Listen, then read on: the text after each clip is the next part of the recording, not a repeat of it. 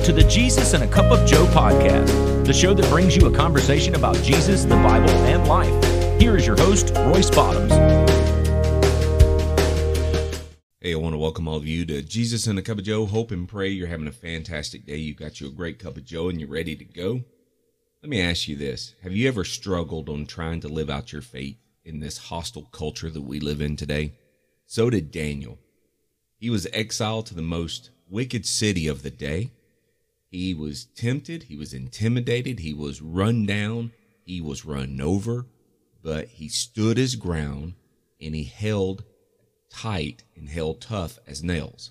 And that's what I want to look at today. I want to look at the book of Daniel because I believe that there's a lot of things that we could learn from that book, because we can see Daniel and his three friends and everything that they went through, but how they remained faithful and they stood their ground and they were tough as nails with everything that was going on around them.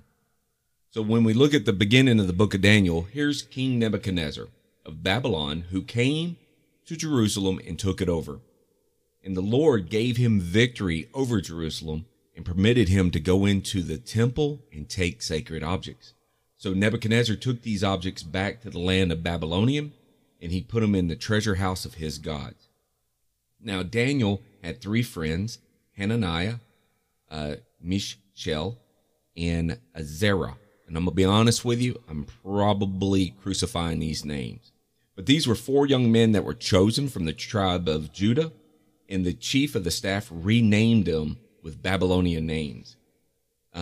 Daniel was called Belteshazzar. Hananiah was called Shadrach. Mishael was called Meshach. And then Azariah was called Abednego.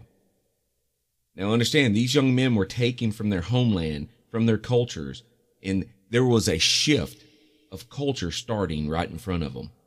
And it's the same as you and I. There is a culture shift that's happening today. And so what I mean by this is, in the hostile culture that we live in the world that we live in today, we have the world trying to change us as followers of Christ. They want to strip us of our identity. They want to strip us of everything that we stand firm on and try to break us down and destroy it, the same as they're doing with these four young men. But here's the thing. When the culture shifts, will you? When this culture shifts like it always does, will you shift with it, or will you stand tough as nails?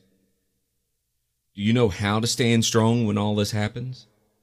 Because you got to understand, the Babylonians use strategies just like the devil to change and to get us to blend into the culture around us. Just like the new names they gave the four men, this is what the devil himself will do. He will get in, he will get you confused, he will get you turned around, and then he'll get you blending in. And there's people that do this every day.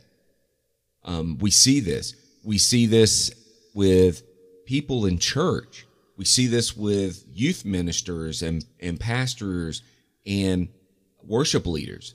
And something I mentioned at the beginning of this year with this year's episode, I was talking about how all of these worship leaders, these pastors and leaders and representatives of the church have came out and said, well, I don't know if I can follow Jesus much anymore. My perspective, my vision of this has shifted.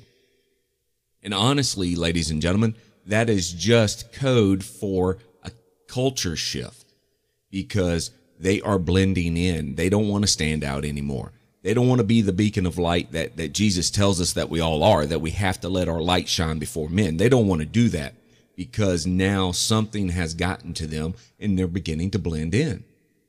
And so this is the first thing that we see.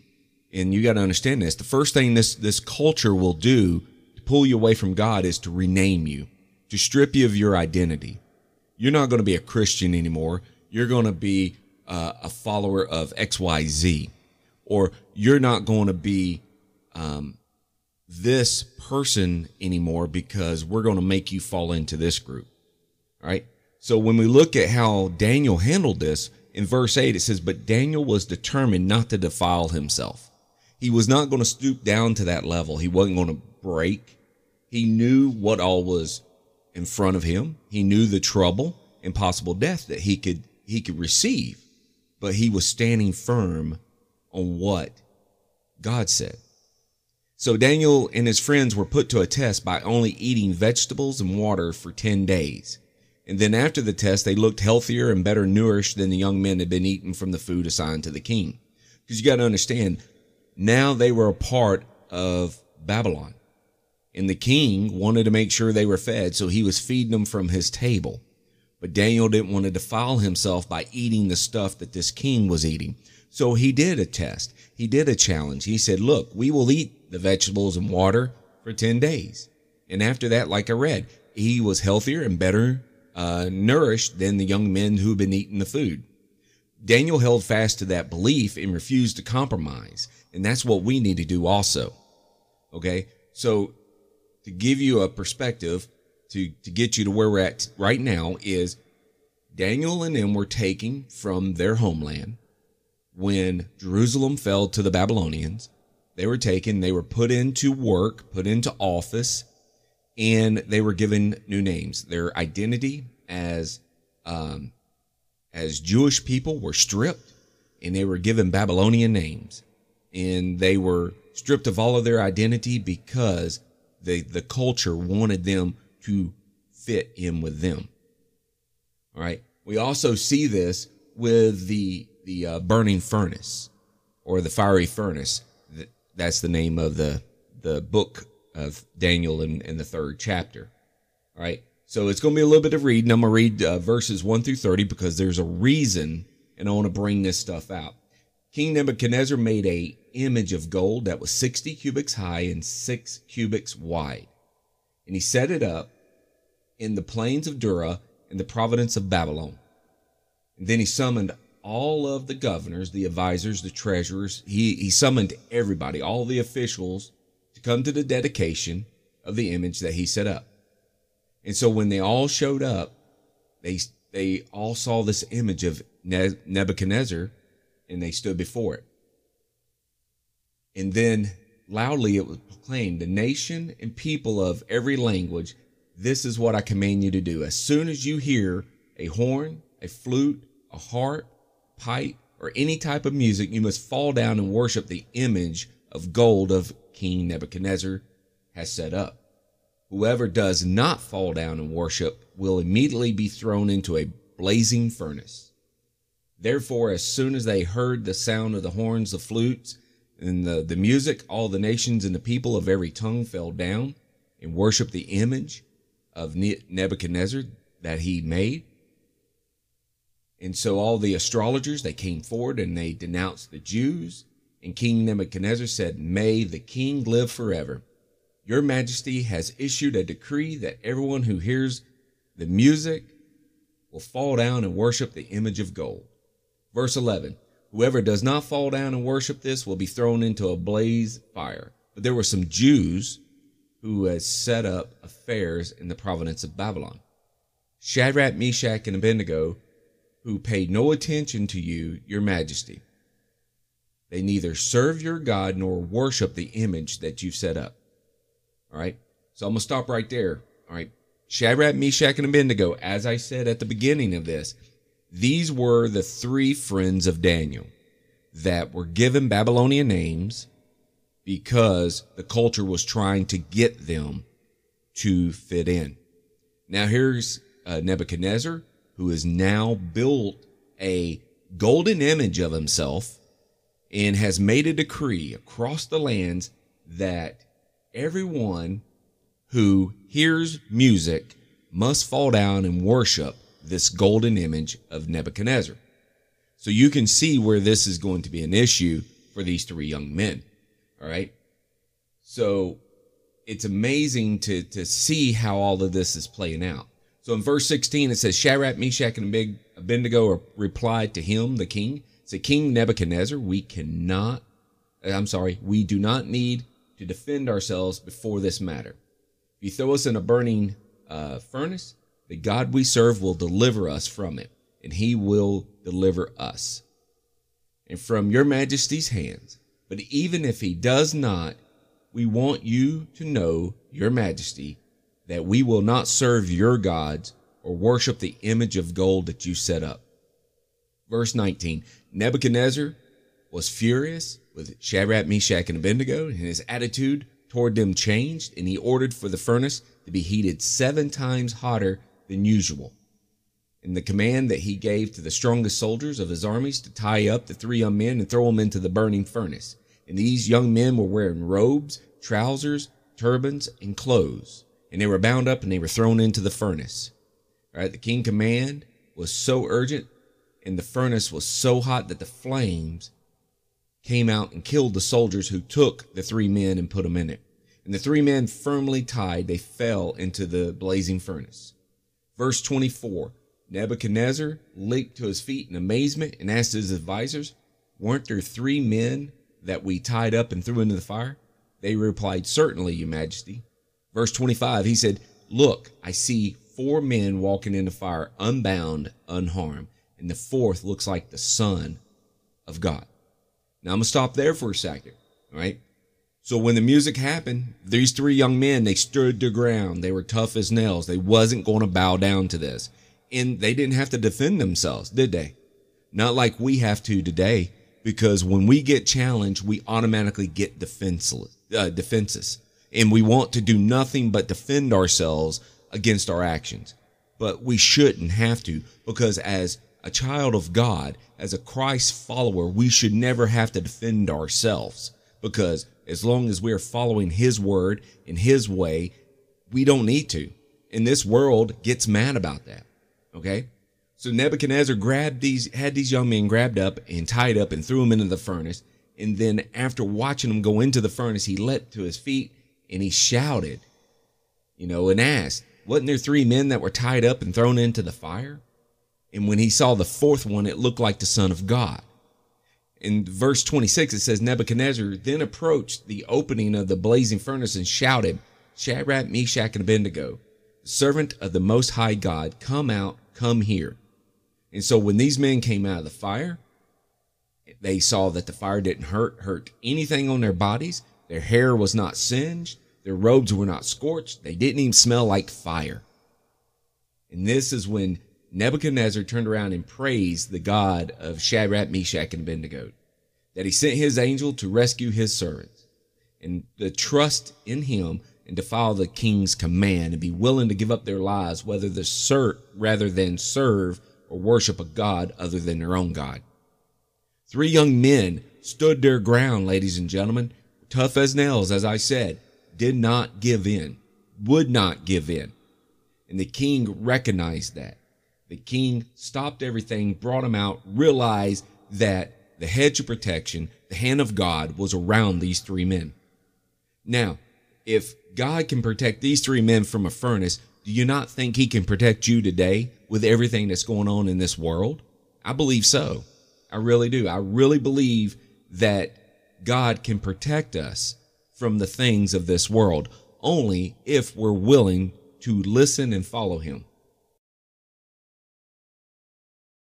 So to finish up with chapter 3, King Nebuchadnezzar turned around and made a decree to follow the God of Shadrach, Meshach, and Abednego and trust into what God had in store. So you can see where these men were tested and they were challenged. But there's one more example out of the book of Daniel that I want to bring to your attention. Darius the Mede became king when Nebuchadnezzar died, and the king placed Daniel and 2 other administrators to supervise the high officers and protect the king's interests. And everyone became jealous of Daniel because they couldn't find any fault in him except for praying to his God. So they hatched the plan to go to the king and order him for the next 30 days that any person who prays to anyone divine or human except the king will be thrown into the lion's den. Do you see where the setup is again? Okay. So if you're not bowing down and worshiping the king or the image or whatever the world wants to set up, then they want to hatch a plan to destroy you. All right. So Daniel continued to pray 3 times a day. And when the officials found out, they went and they reported on Daniel. They went and told. And Daniel was found guilty and was placed in a den. And the next morning the king rushed to the opening and called, "Long live the king! My God sent his angels to shut the lion's mouth so that it would not hurt me, for I have found innocent in his sight, and I have been wronged by you, your majesty." So Daniel was placed under arrest, thrown into the lion's den because he refused to quit praying 3 times a day to God. And these other people were so jealous and so envy and so full of greed that they were just doing whatever they needed to do to tell on Daniel, to get Daniel in trouble. So how many of you have felt like that?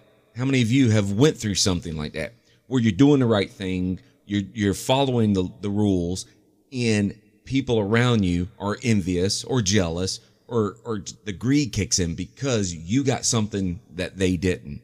So there's always a plot. There's a plan that's hatched to destroy you or to destroy your credibility.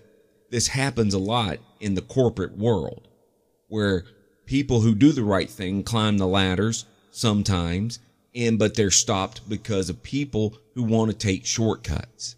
And we see this a lot. I mean, this has happened to me personally, where I feel like I'm doing all the right things, but I'm getting the rug pulled out from underneath me. But I can tell you this, there's people that I've ran into that don't do the right things. They cheat, they steal, they do whatever they have to do to climb on the backs of people to get ahead. And they are successful in whatever business that it is. But I can tell you this, that may be the only happiness they ever find, because they're not right with God. I don't believe they have their heart right with God, because if they did, they wouldn't be doing what they're doing. So the culture today will try to destroy us, and they'll try to destroy what they don't understand. As I said, there is greed and envy when followers of Christ are being blessed to follow the Lord. When followers of Christ are going ahead, moving ahead, and growing and being blessed, this causes the jealousy of the world to start rumbling louder and louder. We see this in a political environment. We see this in our social environment. We see this possibly in our own personal lives and in our workforce life. It's out there because the devil wants to stop out anybody who wants to follow Jesus. So we have a job to do. Our job is to go out here and witness and tell the world about Jesus. Tell the world about this great man who can save their soul. Now, the blessings that we get along the way, we throw our hands up and we thank God for them. We don't go looking for them. We just do what we have to do. And at the end of the day, if the Lord blesses us, hallelujah. And if he doesn't, so be it. You keep moving on. But don't let this world get in the way and start slowing you down. Because I know that this is 2022. This is only the second week of this year. I don't know what this year is going to hold. I don't know how tomorrow is going to be. All I know is what today is and what I'm doing today. Okay? But I can tell you this. My faith and my trust is in the Lord Jesus Christ, and it has not wavered one bit. Neither should yours. Neither should yours. You should always stand firm. Be tough as nails to know that, yes, we're going to be attacked. We're going to have things attack us and come at us, but we got to stay strong in this.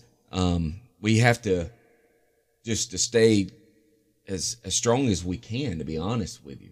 The last little bit of scripture I wanted to share with you guys, all right, is hold on, I'm trying to pull it up right now. Is Ephesians 6:10 through 18. Okay, this is, finally be strong in the Lord and his mighty power. Put on the full armor of God so that you can stand against the devil's schemes. For our struggles are not against the flesh and blood, but against the rulers and against the authority and against the power of the dark world and against the spiritual forces of evil in heaven's realms. Therefore, put on the full armor of God, so that when the day of evil comes, you may be able to stand your ground, and after you've done everything, to stand. Stand firm with the belt of truth buckled around your waist, the breastplate of righteousness in place, and your feet be fitted with the readiness to come with the gospel of peace. And in addition to all this, take up the shield of faith, so you can extinguish all the flaming arrows of the evil one. Take the helmet of salvation and the sword of spirit, which is the word of God. Pray in the spirit on all occasions with all kinds of prayers and requests. With this in mind, be alert and always keep praying for all the Lord's people. All right. Ephesians 6:10 through 18. It is the whole armor of God. And it's very true today as it was written thousands of years ago. We have to be able to have the whole armor of God on. We need to have all of that armor to withstand the attacks that we get today. As I started today's episode discussing 4 men that were taken out of their homeland, that were all tested, and they stood firm, I challenge you today to stand up and be tough as nails. Stand up and know that if God is for you, who could be against you? Okay? I don't know who this is for, and I don't know what you may or may not get out of this. But this is something I wanted to share with you today, because I believe now more than ever, we need to be able to stand up, stand firm, and be tough as nails against what the world's throwing at us. And put on that armor and take care and take heed and keep in mind that we need to be alert. We always need to be praying for each other, because if 2 or more are gathered in his name, the Bible says Jesus is in the middle. And I truly believe that today, as I believed it years ago. So as I get ready to wrap this up, I hope and pray that the Lord blesses you and your family. And I hope 2022 is a good year for you. Okay. Like I said, I don't know where it's going to go. I really don't. All I know is this, that every time I'm able to get behind a microphone, be able to spend some time with you guys, I just thank the Lord for it. And I feel excited, and I feel renewed and energized to be able to share the gospel with you guys. All right. So as always, I want you guys to go to our social media pages, our Facebooks, our Instagrams, our Twitters. Follow us, share, like, share the gospel, share everything that you're seeing. You want to be a part of a great group of men and women who want to come together and discuss things of the Lord and be able to pray together. We have a prayer group page on Facebook called Jesus and a Cup of Joe. It's our prayer group. I call them prayer warriors, because these are great men and women that like to get together and pray for one another. So if you're looking for somewhere to go and to be with like-minded people, I want to invite you to come over and check out our pages. Also, check us out at JesusandACupOfJoe.com, and we're always streaming on Twitch, Facebook, and YouTube. So as I get ready to wrap up, thank you so much for listening, for being with me, and for taking the time out of your schedule. And remember, you always start your day with Jesus and a Cup of Joe. God bless.